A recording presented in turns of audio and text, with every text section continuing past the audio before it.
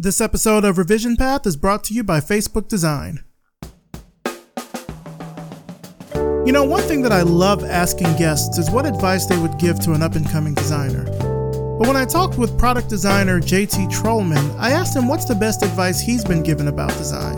I think the best advice I've ever been given about design came from probably Julie, one of our design directors, who really espoused to know your brand's core values. That if you don't have brand core values, then create them. But knowing those core values really gives you a guiding light through the noise of countless opinions. Find out more about Facebook and their core values at facebook.com/design. Are you looking for a job? Do you know someone who's looking for a job? Then check out our job board over at revisionpath.com/jobs. Whether you want a full-time job or you're looking for something temporary or freelance, we've got you covered. This week, HyperAct is looking for a strategic planner in Brooklyn. American University in Washington, D.C. is looking for a web developer. Bandcamp is looking for an editorial designer/art director. MapZen is looking for a developer community manager. And Revision Path is looking for both staff writers and feature writers. You can apply for all of these positions on the Revision Path job board at revisionpath.com/jobs. And if you're looking for more jobs, then become a member of our Slack community and join the jobs channel. See you there. You're listening to the Revision Path Podcast, a weekly showcase of the world's Black graphic designers, web designers, and web developers. Through in-depth interviews, you'll learn about their work, their goals, and what inspires them as creative individuals. Here's your host, Maurice Cherry. Welcome to the Revision Path Podcast. My name is Maurice Cherry, and before we get into this week's interview, I just want to remind you again about our audience survey. Go to revisionpath.com/survey to take it, and everyone who finishes is entered into a drawing to win a $100 Amazon.com gift card. The audience survey closes on April 30th. Now let's talk about our other sponsors, MailChimp and Hover. MailChimp is the best software out there for sending marketing emails, automated messages, and targeted campaigns. Join more than 10 million people who use MailChimp to design and send 600 million emails every day. Sign up today at MailChimp.com. When you have a great idea, you want to secure a great domain name for it, and that's really where Hover comes in. Hover makes it easy for you to find that domain name and get it up and running with no hassle and no heavy-handed upselling. So go ahead and grab yourself a domain today, use the promo code RevisionPath, and you'll save 10% off your purchase.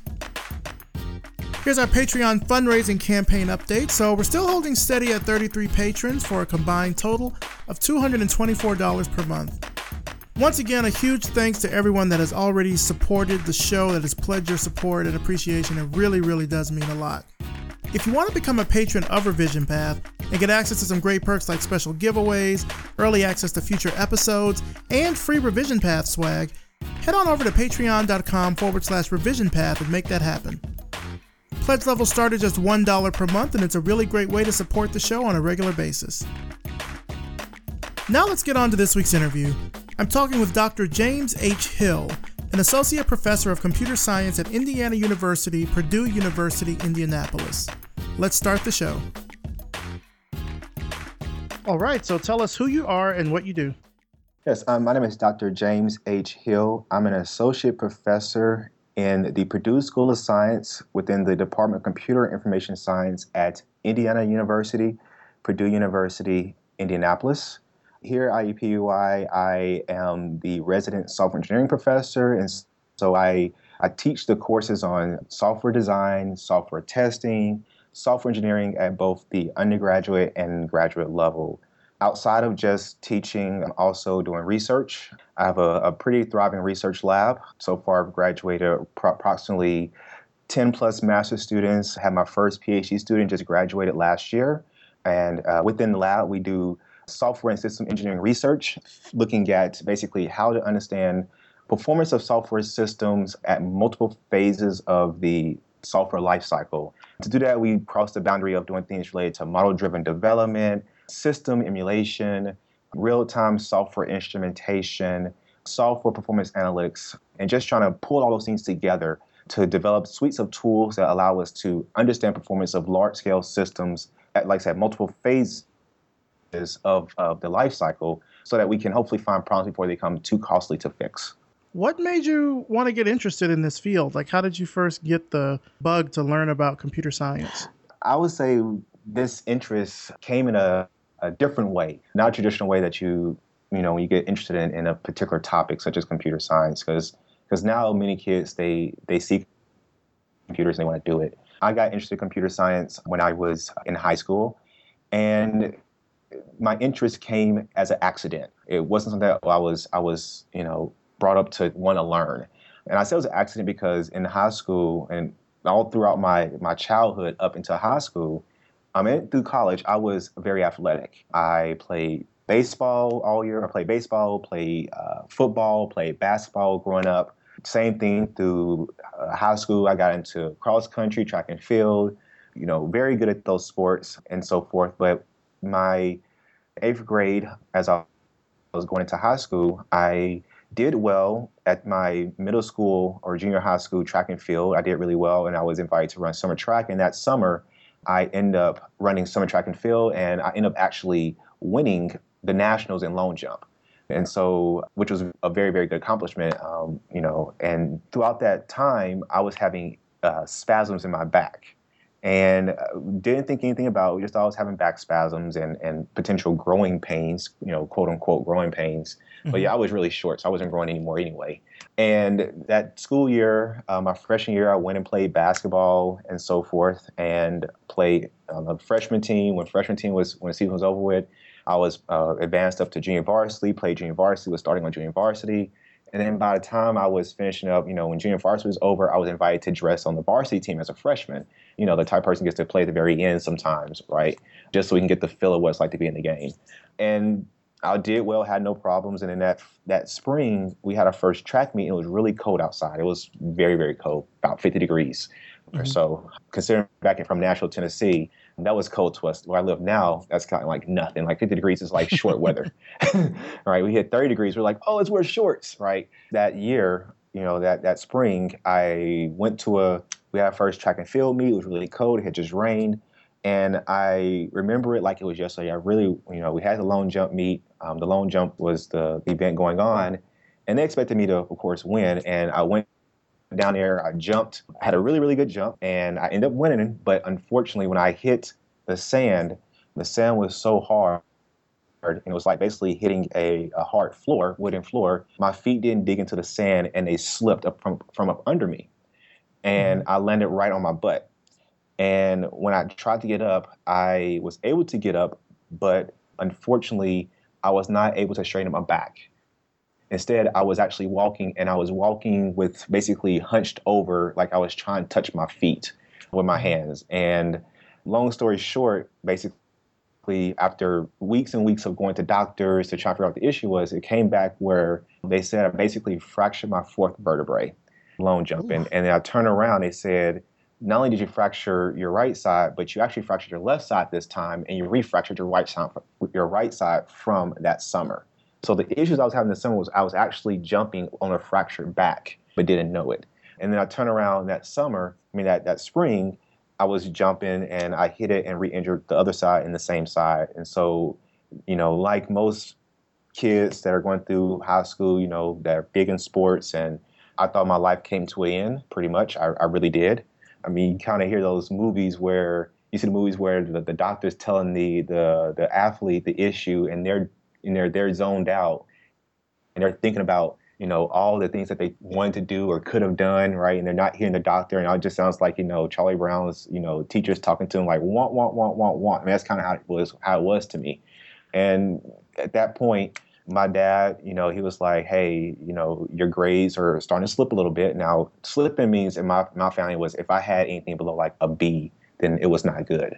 I had like a B- in one of my courses and a C in another one of my courses in middle school or going into high school my freshman year. And I was like, that's not right. No. And so he said, this is a good chance to get you back on track. And he said, this summer, since I was always doing something in the summer, he said, we're going to put you in a summer program. And so I ended up enrolling in a summer program at Tennessee State University. It was for engineering, where basically they taught us different types of engineering over the course of 3 weeks. So we did environmental engineering, we did, civil engineering, we did electrical engineering, all the different, learn about those different engineering topics. And one topic we did was computer engineering, but they also talked about computer science. And we just learned how to do a simple program using Visual Basic. And from there, I kind of liked it. We just did it for like 2 hours. And I got home from the program. My dad said, "Well, what do you like? What do you like about the program?" And I was like, it was okay. He was like, "You find anything that you thought was really fun?" And he was like, "Yeah, well, the computer stuff was fun." Because growing up, I had played with like Legos and constructs. That was like the side of me that nobody knew. Even though I was really athletic, I still was playing with these, puzzles. I just had puzzles, connects, constructs, you name it, I had it. Because I had Legos. I just loved building things. So my dad was like, "Well, okay, well, I have an old, Apple II computer, the old school Apple II computers." He was like, "And I got some flashcards on how to program BASIC." He's like, "Here, if you liked it, try this right here." It's like, keep you occupied. And so he was like, "Good, this is going to be something to keep me busy for the entire summer." He was happy about that. And then he comes back 2 days later and goes, "Well, how far have you gotten?" I said, "I finished everything." And he goes, "What?" I was like, "Yeah, I learned everything in that." He was like, "You're not supposed to do that." And I'm like, "Dad, it was easy." He was like, "Okay." And so he was like, "Well, since you know everything, go out there and make your own programs." And so that's basically the rest is history. And that's kind of how I got in computer science. And every year I did a certain program. While I got back, my back healed. I still played sports. I became Mid-State Athlete of the Year. Was really well respected for my athletic talents. But I still did computer science on the back end, and I did like programs where I Georgia Tech did a program, and then my senior year in high school I took a course in C++ programming, and I pretty much knew everything in that course by the end of the first semester. To where the teacher was like, "You know so much. Sit back here in the back, play around, learn how to make games on your own, and help me teach the class." And ever since that's kind of how I got into the area of computer science. But I still played sports. Yeah. And you went to Morehouse for undergrad. Correct. Talk to me about what your experience was like there. Oh, my experience at Morehouse was awesome. It was great. So first off, I just wanted to go to Atlanta. I was like, I want to be in Atlanta because that was the place to be, right? Especially if you're a minority. And my older brother went to Morehouse as well. And he graduated in, I believe, 98, if I'm not mistaken. So he had graduated, or no, sorry, not 90. I think it was 96. I'm not for sure. I think it was 96. I can't remember. But he graduated from Morehouse College. And so I knew a little about the place. And he also ran track and field there. And so I knew a little about the track and field team. And so I was like, I want to go to Atlanta. I want to go to Morehouse, And I applied to other schools as well. But when I was considering other schools, I was fortunate enough to be invited to be in a program called the Packard Scholars Program, which was designed to get minorities to go to higher education, right? To get this, your post baccalaureate degree, and not just an MD, but go get like PhDs, because we had a lot of people getting MDs, but we didn't have any African American PhDs. And so it was designed for those people to try to basically, increase the numbers of minorities getting those degrees. And so I was very fortunate enough to be invited to that program and be one of the people in there. And honestly, to tell you the truth, it was through that program and just my experience on the track and field team, it was awesome. I love to travel. I got to travel a lot because of the track and field team. I love to travel, and I got a chance to travel a lot because of me being in the program I was in. I got a chance to go to, live in California for a summer, work at Caltech. I worked at Georgia Tech. I worked at NASA. I lived in New York for a summer. It was great. The experiences that, the cohort, our group of people that we met that were in this group, I mean, we're still friends to this day. I mean, like family to this day. And we still talk all the time about, how things were, and we keep track of each other. So my experience at Morehouse, I think were awesome. I wouldn't trade it for the world, because I think that those experiences gave me the foundation that I needed so that I could, be able to get to where I am today. It requires a lot of head strength, right? You have to be very headstrong to get to this position where I am, I would say. And I feel like Morehouse did a great job of giving me that, the material and all the skills that I needed so that I could be able to, understand how to navigate this world and be strong and not forget who I am and still at the same time, be compassionate and considerate of those that are trying to get to where I am and those that I'm interacting with on a constant basis. So it grounded me in so many ways and opened my eyes that to where, like I said, I don't think I would be where I am because of all my experience at Morehouse. I think those are like the ones that helped me get to where I am like the most. Do you feel like it also helped you when you went to Vanderbilt? Because that's where you got your PhD? Yes. I think it actually helped me a lot at Vanderbilt too as well. So at Vanderbilt, I never thought I would be at Vanderbilt. I'm from Nashville, Tennessee, and I never thought I would go to Vanderbilt University. But I ended up there, and it helped me understand what I was looking for in an institution. So when I was at Morehouse, I kind of learned about myself. I learned what I liked. I learned what I did not like. I learned what I would have put up with. I learned what I would not put up with. I learned, how the world would potentially view me in this particular area. Not a bad thing, right? Because, there's very few minorities in the tech field, especially in graduate school, trying to get PhDs in computer science. So I kind of knew my orientation, and I knew who I was. And so that's kind of why I'm going to Vanderbilt, because of all the experiences I experienced while I was at Morehouse, the good and the bad, as I was considering different graduate schools to attend, and the ones that accepted me and that wanted me to come there, I realized that those schools wouldn't be the best for me. And so that's how I ended up at Vanderbilt University. And in my time at Vanderbilt, because of my experiences at Morehouse, I feel like I was able to excel really fast and get through the program in a considerable amount of time. Like I finished the program in under 5.5 years, which is up under the average for, that's up under the average for getting a PhD in computer science, from what I remember. I was out in 5 to 5.5 years. And I attribute that to because I had a strong work ethic that was put up, that I was instilled in me at Morehouse from my professors and my experiences on the track and field team to interaction within the Packard Scholar program to the experiences I did when I went on these summer internships. I just feel like all that stuff that was instilled in me, that foundation, it made it so much easier for me to actually go through grad school because it was challenging at times. I mean, grad school was challenging at times, trying to get a PhD. And it was, once you get past your courses, it becomes a mental game because you don't get a PhD by just completing your courses. You get your PhD when your advisor says you're done. And you're only done if you've done enough work that contributes to the field. And so at that point, you really are basically going against yourself. In my mind, right? You say, I'm going against my body. No, you're going against yourself because in the end of the day, you are your worst enemy, right? And you're your biggest supporter. So you have to understand how to be able to push through those times where, hey, you know what? You've been working on the same experiment for 6 months and it's not working. What the heck is wrong, right? And to me, that remind me of being on the track and field, right? I'm doing a 400 and I'm on the last 100 meters of that 400 and you got to push through. Either you push through or you basically give up and you stop, right? I mean, and that's kind of how it was when trying to get this PhD at Vanderbilt.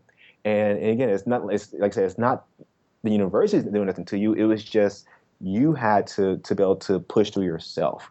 But also you had to be able to recognize what environment was going to be supportive of you, getting that PhD and helping you get through to the end. And I had great advisors at Vanderbilt. So I was able to recognize, who at the university would be very supportive of me, and they all were. But, I was able to find, that university that would be very supportive. And that was Vanderbilt at that time. And I found the right advisors and they basically fought for me and I fought for myself. And they saw as long as I kept putting the work in, they were willing to continue funding me and so forth. And at that point, you had to do it yourself. And like I said, it's because of all the stuff I did back at Morehouse that I felt like I had that strength to just push through, because you get a lot of folks that, they'll be in a PhD program for 7, 8, 9 years and they'll just stop, right? They'll get past their qualifiers where they say, hey, I'm going to do this to finish up my PhD work. Here's my proposal. And they'll defend their proposal, but they'll spend 3, 4, 5 years between the proposal and their defense, because they're trying to push through. And at that point, you have to determine when you have to basically, push it yourself. Your advisor's not going to push you that much. It's up to you to continue pushing through. And I think that, that all that was built into me. It just helped me get through the program and helped me at Vanderbilt a lot. With the work that you've been doing, of course, you got your PhD and things like that. And you said that you worked for a couple of companies. What made you decide to go into education? So it was more of opportunity. I felt like opportunity that was there and the flexibility that I would get. So one thing I would say that I did, and I look back to when I was in high school, I was like, I'm glad I did this, where I would kind of like investigate, test out the waters in different locations, see what I liked, right? So I want to be an engineer, but I know I want to be a computer scientist. So when I was in high school, I did a research paper in my English class on, do I want to be a computer science or computer engineer? And I did a full research paper on that. And from that, I learned I want to be a computer scientist. Great. So when I got into undergrad, I was like, well, what do I like? Do I want to go into industry or go into, to grad school? And even though I was in a program to get PhD, to motivate me to get a PhD in computer science, it wasn't a requirement, right? They wanted you to go to grad school, but it wasn't a requirement. And I found out that because of all that, I wanted to go to grad school. I wanted to do research, so I went to grad school. When I got to grad school, I was like, I did stuff in industry and I did stuff in research and, continuing research stuff. And I realized from that, maybe academia was probably best for me because of what I wanted to do, because I didn't want to work for anyone personally in terms of like a company at that point in time. I want to work for myself. I want the flexibility. And when I talked with my advisor about this, he said, if you go into academia, think of it as like me Incorporated. He said, you're basically your own little company. He's like, as long as you act like that, you will always have research money coming in. And you will always basically have students and continue to change and do cutting edge research and so forth. And so when I realized that I could do everything that I wanted, right, own a company, which is my research, and get the dollars, right? Make my own hours and not have to really work for, a company to say, I chose to go academia. And plus, I like teaching. I loved, when I was at Morehouse, I used to always hold instructional, like tutoring sessions for people in my classes, right? And I used to do that all the time, and I loved it. I like seeing people get that, eureka moment when they're looking at a complex problem or a complex topic and they can't understand it. And then you explain to them in a way that they can relate to it, and they go, oh, that makes sense, right? I love that experience, right? And so I decided to go to academia because I realized that that's where I would be able to do everything I wanted to do. But at the same time, though, I could still do my own consulting on the side through freelancing, which I can do, right? So I can get the best of all worlds that I wanted. And so that's kind of why I went into academia. I just realized that if I went into academia, I had to deal with the tenure track, right? So I had to kind of put a lot of my personal ambitions on the side and focus just on getting tenure. And honestly, that was something I was willing to do because I realized that if I got through the tenure process, then more things will be open to where I can start doing the real work that I want to do, right? I can focus on doing things that may not bring in dollars, but it could change some way we do something in software and so forth. And so, now I'm through that tenure process, I'm really seeing the benefits of where I can really do some more impactful things, not only just at the community level, but with not only with my research, but at the community level as well. I'm glad I came in this area too. What are some of those things? Because I would imagine that as one of the youngest Black tenured professors in computer science, that might put a lot of pressure on you as far as like leaving a legacy. So what are kind of the projects and things that you're working on right now? Sure. So, like for research wise, in terms of that, I'm doing a lot of work with the Australian Defence Science and Technology Organization. They've been funding my research a lot in terms of how to build, large scale systems that they don't really know too much about right now, right? They're still in that design phase. And it may take them 5-10 years before you even start writing a single piece of code for that system. So I'm doing a lot of work in that area. And that right there is really specific to a niche area. But the impactful stuff that I'm, like you're talking about, I'm looking at doing a lot now. I'm having opportunities where I'm doing more outreach, dealing with, minorities and underrepresented groups in computer science and specifically looking at those that are student athletes. I have several proposals on the, in that realm. I'm working on several, projects I'm working in that realm. I'm doing some stuff within our department that unfortunately I can't really discuss that right now because we're in the process of trying to get it off the ground. But it's definitely something that's going to be looking at trying to improve the readiness of students for industry. And like I said, I've had the blessing of my chair. I've had the blessing of my dean. I've got the blessing of our vice chancellor of research, which basically oversees all the research for the university. They all love the idea and they've given their blessing, and we're trying to move forward with it. And they've all said this can be very, very impactful. So unfortunately, I can't discuss that right now, but I'd be more happy to, once we get it off the ground and get it not established, but get it off the ground and we start getting some traction with it, be more happy to discuss it with you, just so you can kind of see some of the stuff that I'm trying to do that I feel will actually leave a legacy for me within the department and hopefully within this community, local community here in Indianapolis, and hopefully within the state. And they've said this idea can definitely be something to be replicated across the entire country.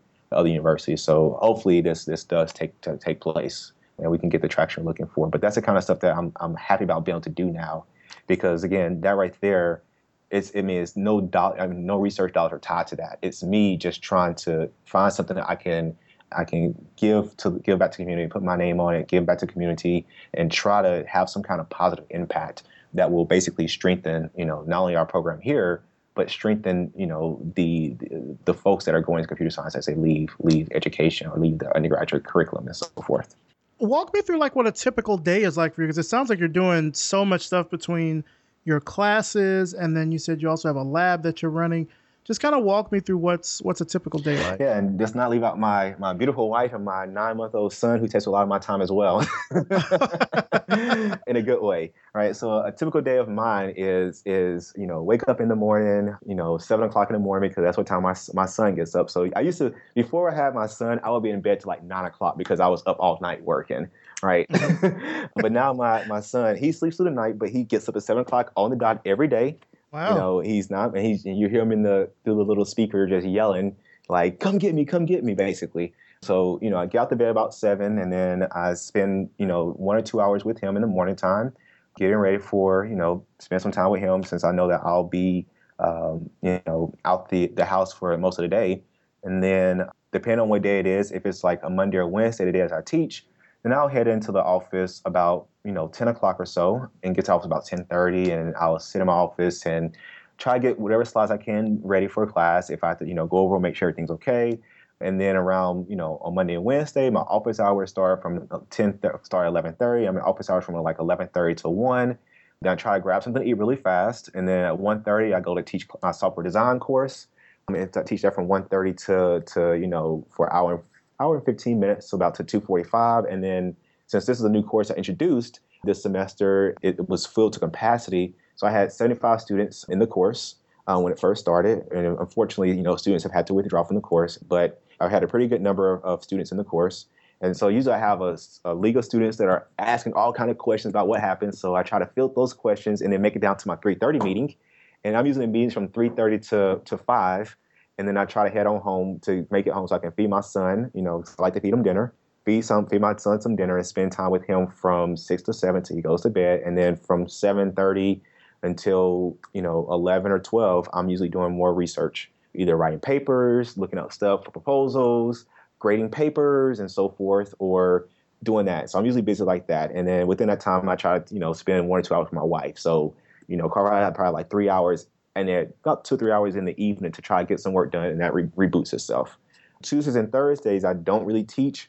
I don't teach any classes. And so at that time, usually Tuesday and Thursday, I'm usually in the lab doing research, right? I'm not doing research I'm doing research or guiding my students on their research. And so a lot of times they have questions on what they're doing, want to show me some results, ask questions about different design choices and ways they should go with that. And so I spend time filling those my students and filling their questions and so forth.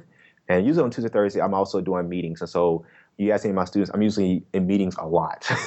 One thing I found out is when you become an associate, you actually get more work, which is a good thing, right? And so usually I'm actually now on more and more projects. And one thing I'm finding out is that because of my area of software engineering, I'm having a lot of people actually coming to me for collaborations to assist them with engineering a system, whether it's in the nursing or in the medical or in informatics, right? And so I'm usually brought in for those. Or right now, I'm always going to meetings related to, for a center for healthcare and aging brain care. And I'm actually right now their resident software and system engineering professor expert, right? And so I'm usually getting pulled into those kind of meetings, right? Like Monday, I have a meeting with somebody, a high person up in one of the hospitals to help discuss security measures, right? And engineering a system for security and so forth.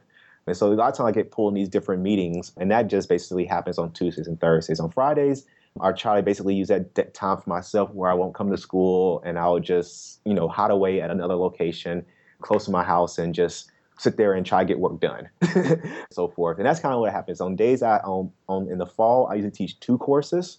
And so on those days, usually it's on Monday and Wednesday, so I have courses back to back. And so I'm usually teaching basically for 3 hours straight. Almost 3 hours straight. And those days are very, very tiring. But then again, the same process happens over and over again.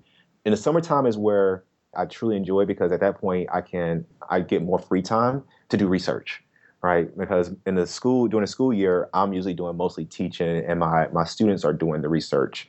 In the summertime is when I actually get a chance to, I really have more time to not only just direct the research, but to actually do the research, do some research myself. And many times in that case, I'm doing stuff that's not funded, and I'm trying out new areas, right? Hey, here's an idea I have. Let's see if this actually could turn out to be something. If it does, then I write a proposal for it and try to get some funding for it. If it doesn't, it's something I'll just take as a risk, right? Just like any company does. So some are times where I usually do my risky research when it's just me doing the work. And many times I also will have maybe high school students come into my lab and I'll mentor those students as well. And that's because how my schedule usually looks. It's pretty busy. It's a pretty busy schedule. Yeah, I was gonna say, how do you find time to like juggle all that? Like you've got all this work and research that you're doing, but then you also have your family and a new son. Like, how do you juggle all of that? Like I said, I have a very loving wife. It's just discipline. It's discipline, right? I think it's just stuff that was built into me from starting at Morehouse through Vanderbilt to now I use it to here, right? And one thing I've learned is that you work smart, not hard, right? So you kind of learn, how to basically be very efficient at doing something, right? And that way you don't get bogged down in all the details that may be a distraction and so forth. And so that's kind of how it is. And also it boils down to having good structure within your lab. So you kind of hopefully have, people that can help lead other people, right? So before this semester, I had my PhD student and he just graduated, right? So he was really good at, being that person that could help, direct some of the research too, because again, he's learning as well, because eventually he may become a professor. So at that time, it's kind of like you just put a structure in place so that a lot of the things that you think will probably get to you, you have barriers in place that will help you take some of that pressure off of you so you can focus on doing some things. And then when things get to you, at that point, it's like, okay, this is kind of like it needs to be addressed really big. It's something that's very serious. And that's kind of how I was able to manage, right? Is that you have the right structure in place. Because at one point in time, I had about 10 people working in my lab at one point. And so you have to have the right structure in place. Otherwise, you have a lot of people and you become overwhelmed with stuff, right? And so that's kind of how I get around with managing. It's just you understand how to work smart and how to actually, have the right structure in place so that, hopefully the lab can govern itself. Yeah. And you're teaching like a lot of students, like you mentioned master students, PhD. Are you teaching undergrad students as well? Yes. Like this course on software design is all undergrad. Okay. And I had 75 students in it, and the chair was like, "Whew, how you gonna teach that?" And I was like, "I'm gonna figure it out," But usually, when I teach my software engineering courses in the fall when it's undergrad, I usually have about 50 students in that course. So usually, I'm usually teaching about 50 to 80 students per semester, across my classes. And you just learn how to manage, honestly. You just learn how to manage, and you have to realize that, teaching, it's important because you have students that depend on you, right? And so you can't just say, I'm gonna go in there and lecture, and then walk away. No, you go in there, lecture, and you ask my, students, I try my best to make myself available outside of class, right? So you have any questions, email me, right? I'll try to get back to you within 1 or 2 days, right? We have discussion boards. Put stuff on the discussion boards. I'll try to get to that within that time at nighttime when I'm about to go to bed, right? You have TAs, right? Use your TAs. Make sure you can talk to them, right? So you just have that stuff in place, right, to make sure you can manage all that. But it can definitely become overwhelming if you don't put the stuff in place to make sure it happens correctly. Now, within like the past few years, the current administration has put a lot of focus on students learning how to code, getting into STEM fields, particularly computer science. As an educator, have you started to kind of see the dividends from that? Like, have you seen more, people interested in computer science as students? And also, and this kind of just a bonus question to that, what are some fields that are in computer science that are sort of up and coming that students need to know about if they want to do research on? Sure. So first of all, I would say I think that initiative that the President Obama is doing, I think that's awesome. In our department, when we hear that, we get so excited because we're like, yes, it's like they're seeing the importance of this because no matter when you think about it, everything in this world is almost driven by computer now, right? Your cars are like 80% computers, right? I mean, computers are touching every aspect of this world, right? Every discipline is being touched by computers. And so first off, we're very thankful, and especially I'm very happy they're doing that. As far as like seeing the dividends pay off, I would say yes. We are seeing it. I would say that, but we probably don't really see the true dividends for 2 or 3 years down the line, right? Because it takes some time for this stuff to build up, right? Because you got to think about this. Just because you're teaching, you're saying go out there and learn how to code, and he's saying an hour coding a day or whatever, you still have issues at the the high school level or the junior high school level or the middle school level where they don't have computer science courses at all either, right? So it's really based on volunteerism and so forth. And even though you say, hey, you can learn this out here, you go into your high school and you may not have the course, it may not even be, it may be considered computer science, but not really be computer science, right? And so this is great. And I think it's a good good start, but hopefully this will influence at the state level and so forth to go in there and start making the necessary modifications so that this becomes not only something that's like, hey, it's cool to do, but something that becomes a requirement, right? And we see some states starting to do that, which is a good thing, right? Because in order to do computer science, you just can't learn how to code. Computer science really is more than just coding. It's critical thinking, it's logic, it's math, right? And so you have to really have the students at the high school level have to basically have the right courses in place that was going to actually help them develop those skills. Because if you can't think logically, if you are, having trouble thinking logically, if you're having trouble with math and having trouble doing problem solving, then you're going to have a harder time in computer science, and coding just can't solve that, right? But hopefully, just doing a coding course online is not going to help solve that, right? And so hopefully, you'll start seeing the curriculum at the, pre-college level starting to change, right? And hopefully this is pushing that direction, and we'll see more changes like that. So I think that's great and so forth. Now, in terms of up and coming areas and so forth, I will say that the hot area right now, as I know, is definitely software engineering, right? So there are not enough people out there that are programmers, right? I would say, it's not up and coming, but it's always going to be important. If you look out there, the up and coming areas, right? I mean, there's a lot of work in the big data side, right? I mean, it's there, right? And that's always going to be there. We're seeing the big up and coming area that I would say is more the Internet of Things, right? The idea that everything is connected via the internet, right? You have not just your phone, but you have your house, you have the healthcare stuff, right? All of that right there is being connected. And I'm actually working on several projects right now in the healthcare world where it is dealing with the Internet of Things stuff, right? That is a up and coming area, and that's going to definitely transform, how we interact with systems, and it's going to transform how this world behaves in my mind. And so that's an up and coming area. But in order to get to that area, you have to understand how to do the fundamental stuff, right? Mathematics. You have to understand logic. You have to understand do critical thinking and problem solving. From that, you can then start programming. From that, you can start working on Internet things. That's a big jump, but you can start building all the intellect that's needed so you can play in that space, right? But that's definitely an up and coming area that I would, say that, you should look into, right? And we've seen that with the cars, the connected cars, your connected homes. I mean, even you go into like some department stores or some, big box stores, and you'll see like the refrigerator that can, play Pandora. I've seen that before, right? I mean, that's a really, really cool area, right? The Amazon Echo, right? That's a cool area, right? And that's all the Internet of Things stuff, right? Everything is connected. Yeah, like I'm pretty sure every device in my apartment can play Netflix, like everything. So I get what you mean with that whole kind of Internet of Things. And I like how, companies are really, I want to say democratizing it and bringing it to the consumer in a number of different ways. Of course, you've got Amazon Echo, but you also have smaller things like connected outlets and things like that, like small components that you can use to sort of your light bulbs, transform wherever you're at into like this connected smart home sort of thing. Right, like your light bulbs, right? That can turn on, or your doorbell, right? I mean, all that stuff, right? That is a hot area, right? But you see, it's changing how things behave, right? You got your driverless cars, right?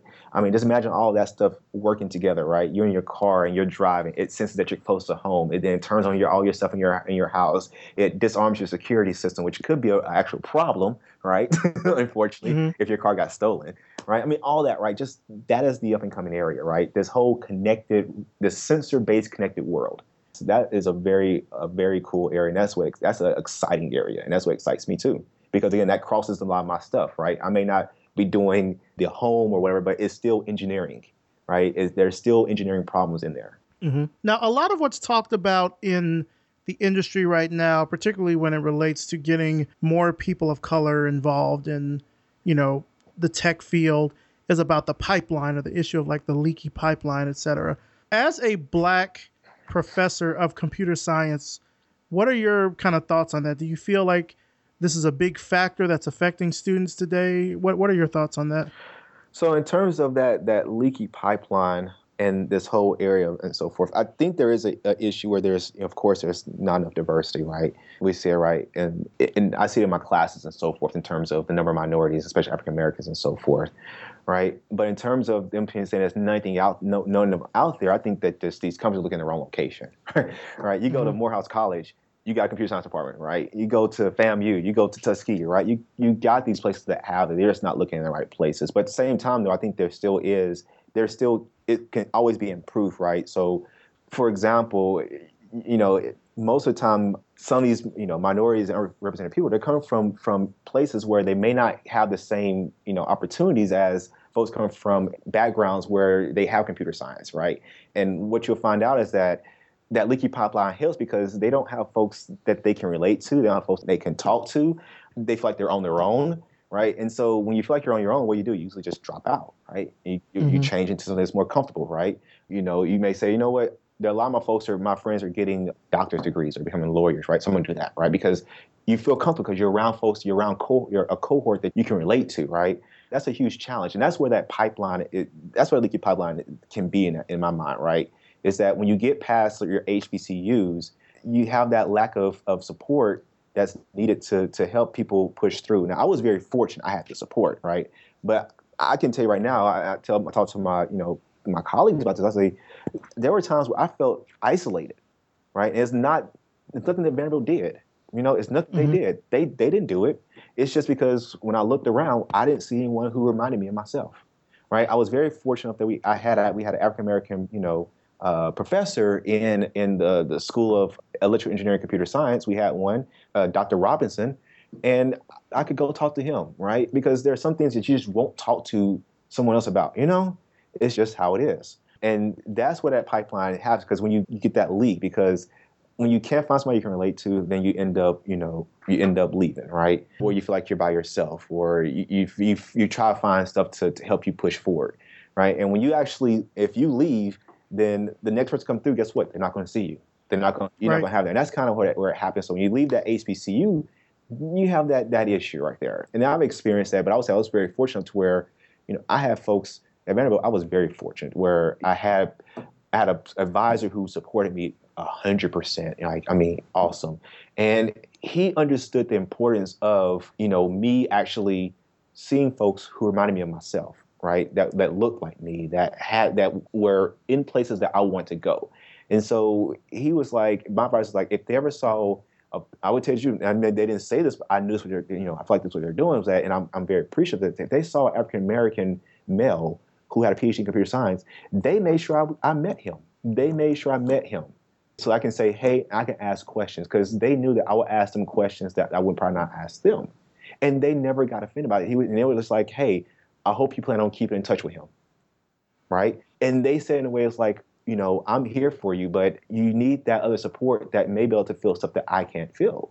And to me, I think that's why I think they were awesome advisors, because they pushed me, and then, like I said, not only they pushed me, but they realized they realized that I needed a good support network because of the me being there, and I was only African American and so forth. And I had a great support network with my group, but they knew I needed more than just that. They knew I needed other stuff.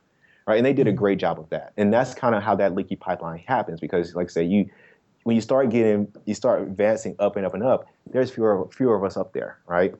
I think I was the only African American PhD in the computer science department at Vanderbilt after my third year, because one of the former PhD students there, he unfortunately left the program because he stopped at his master's and left. At that point, I was the only one in computer science, and I had to search outside of computer science to find people that I could associate with.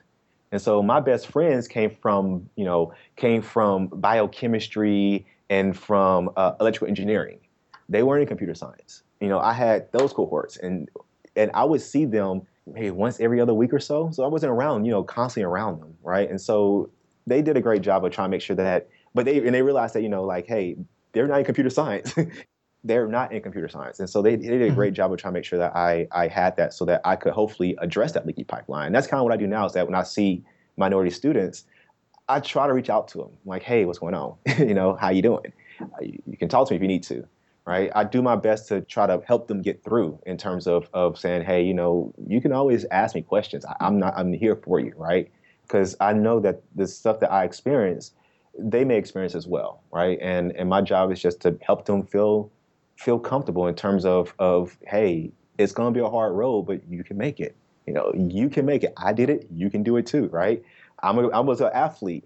So, I could be an athlete. I did all this stuff, but guess what? I'm a computer science professor now, So like you can do it too. And that's what's needed. Right. I totally understand that. Let's kind of switch gears here a little bit. You mentioned, a little bit earlier about that there was someone that was in the program when you were at Vanderbilt that really kind of helped you out in terms of putting you in situations or putting you together with people that could help you advance. Who have been some of the mentors that have really helped you out along the way? Yes, I would definitely say I could name several people. So my primary advisor, Dr. Aniruddha Gokhale, and my co-advisor, Dr. Douglas Schmidt from Vanderbilt University, they were very instrumental in putting me in the right places at the right time. Right. If I was looking for a mentor, right, who actually did everything right, they did it right. Mm-hmm. Then I had Dr. Larry Dowdy or Lawrence Dowdy. He's retired from Vanderbilt, but he was also a mentor in terms of just being able to talk to him about personal things, right, that I knew I was okay to talk to him about, right? And he did. We just have discussions about just things that weren't related to academia, right? Things that weren't related to research. I'm just going to talk to him because he some reason why we just clicked, right? And it was I can always talk to him. He had very good advice and so forth. Dr. Robinson from Vanderbilt, he was very good in terms of like if I just had issues related to just things I knew that only I could talk about with another minority, I could talk to him about it, right? So those were some awesome, advisors and mentors that I had. And then when I go back to undergrad, one mentor, that I would always say helped me understand, how to be strong and how to push through was my coach back from Morehouse College, and Coach Hill and Coach Dumas, right? Coach Barry and all these, the coaches for the Morehouse track and field team, right? They were also mentors in terms of just helping me understand how to stay strong, right? How to push through pain, how to push through obstacles, how to push through adversity, right? And so, I can name a lot of mentors, right? That I can look at and say, you know what, you did this, you gave me this, you gave me this, and you gave me this, and it was, I was very blessed to be, to have those people in my life. What keeps you motivated and inspired to continue? The possibilities, opportunities, and the rewards. Honestly, it's a lot of that right there. It's a lot of opportunity in this field, especially in computer science. A lot of opportunity.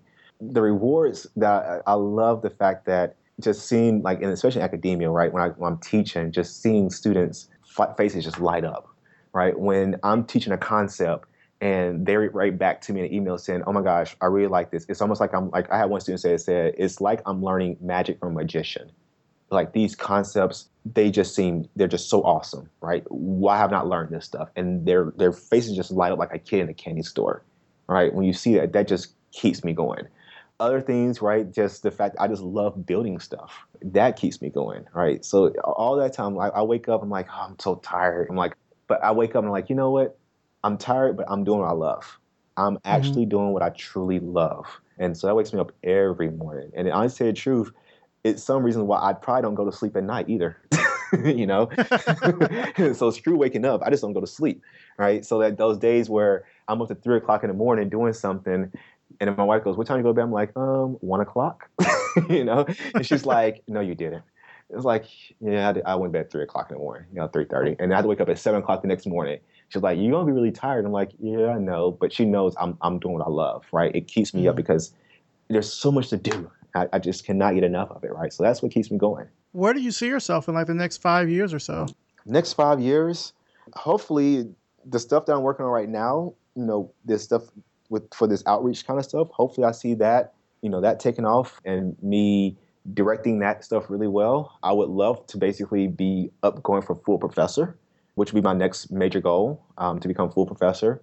And if things work out well, I would love to, have my own little startup that's actually based off my work and stuff going well. So those are the things I've been contemplating. But again, all of it just takes time, right? And so I have to basically really look at, based on what I'm doing now and where I see myself going in the future, which ones would seem more value. Because again, as I'm learning, as I'm getting older and older, I'm getting tired and tired. Right? So I don't have that same spunk that I had when I was in undergrad where I could stay up and get to code like crazy. Now I'm like, yeah, I can code, but I'm just like, yeah, whatever. I hear you. But again, it still keeps me going, right? So in 5 years, I have a lot of things that I can see myself doing. The real thing is I'm just waiting to see where the chips fall, right? So I'm the type of person, I like to invest in a lot of different things. And then hopefully we'll see where the chips fall. And wherever those fall, that just helps me figure out what my next step will be and so forth. Would you want your son to kind of follow in your footsteps in that way? That's a very good question as well. Yes and no. I would love for him to follow my direction, right? Be really good in athletics, to pursue computer science. Not to mention my son already knows how to type on a keyboard at 9 months. He knows if he sits in my lap in front of the keyboard, in front of my laptop, he puts his hands on all the keys and just starts hitting them like he's typing, like he's me. So it's so cute. So he already knows how to actually go to my computer and do stuff. And if he sees me on my computer, he'll crawl over to me now and he'll try to get to the computer. And I have to stop him. But I would love him to do that, right? But at the same time, though, I want him to be his own person, right? I want him to decide what he wants to do. So if he follows in my footsteps, great. I would love it. He's already my name. He already has my name, right? So he's already a junior. If he followed in that same footsteps, that'd be great. But if he decided that he wanted to, do a different type of science or whatever, that's fine, right? We just ask that. Education is big in our family, right? So we just hope that we can get him in, he goes to college and he pursues, he gets a PhD, awesome, right? But whatever he does, we just want him to be the best at what he does, right? That's just what any parent wants, right? And we're going to try to be very supportive of anything that he wants to do, right? As long as he just gives it his all, right? And I think that's something that he has already built into him, where he tries to do it his best already at 9 months, right? He doesn't like not doing it right. All right. Well, just to kind of wrap things up, where can our audience find out more about you and follow your work and your projects and things online? Sure. Yeah. So my website through my university is www.cs.iupui.edu/HillJ, as in HILLJ. Also, I'm on Twitter at HillJH82. And on that, you'll definitely see some of the collaborations that I'm doing within different departments, especially like the School of Nursing on some projects I'm working with, that's trying to basically do some connected medical devices that are going to actually have a good impact, we think, on how folks deal with medications and so forth. And it's some pretty cool stuff that we're working on. And you'll definitely be able to follow some of the research we're doing on there, because we're very live with tweeting the collaborations and what we're working on and so forth. And if you could add me as a friend on Facebook. I do a lot of posting as well on my Facebook page. I'm James H. Hill, about things that I'm doing and papers that are published and so forth. From my website, you can definitely find my different types of social, my pages on different social networks such as LinkedIn, Twitter, ResearchGate, which is where where papers are published or where you can actually see some of the papers that have been published and so forth. But yeah, definitely look me up, and I would love for you to follow me so you can keep abreast of all things that I'm doing within my research lab, as also within just the community of computer science in general. All right. Well, it sounds good. Well, James, thank you again so much for coming on the show, for sharing a lot of the work that you're doing at IUPUI, but also I think, just your backstory about how you got into the field, and then sharing what new students or even current students should look into for the future, I think is something that's going to be really helpful for a lot of people. So thank you so much for coming on. I appreciate it. And thank you for having me. I really enjoyed it. Thoughts of love are in your mind. And that's it for this week. Big thanks to Dr. James H. Hill, and of course, thanks to you for listening. You can find out more about Dr. Hill and his work through the links in the show notes at revisionpath.com. Thanks, of course, as always, to our sponsors, Facebook Design, MailChimp, and Hover. Facebook Design works on an enormous and diverse range of interesting problems. No one designs at scale quite like Facebook does, and that scale is only matched by their commitment to giving back to the design community. Learn more about designing at Facebook at facebook.com/design. When it comes to email marketing, MailChimp makes it simple. They have great in-depth reporting, new and improved autoresponder features, and you can send 12,000 emails to 2,000 subscribers for free. No contracts and no credit card required. Check them out at MailChimp.com. Hover takes all the hassle and confusion out of buying and managing your domain. Search for a few keywords and Hover will show you the best available options across all the domain extensions out there. Are you ready to get started? Save 10% off your first purchase by using our promo code RevisionPath at checkout. This episode was edited by RJ Basilio and produced by me, Maurice Cherry. Our intro is by Music Man Dre with intro and outro audio by Yellow Speaker. Leave us a rating and a review on iTunes. It not only helps us get new listeners, it also helps us move up the podcast rankings, and I'll even read your review right here on the show. Revision Path is brought to you by Lunch, a multidisciplinary creative studio in Atlanta, Georgia. If you like the work Revision Path is doing with the podcast and the website, then visit us over at Patreon and become a patron. Just go to patreon.com/revisionpath and pledge your support. Pledge levels start at just $1 per month and you'll get access to behind-the-scenes information about the show, upcoming interviews, and so much more. Thanks again so much for listening, and we'll see you next time.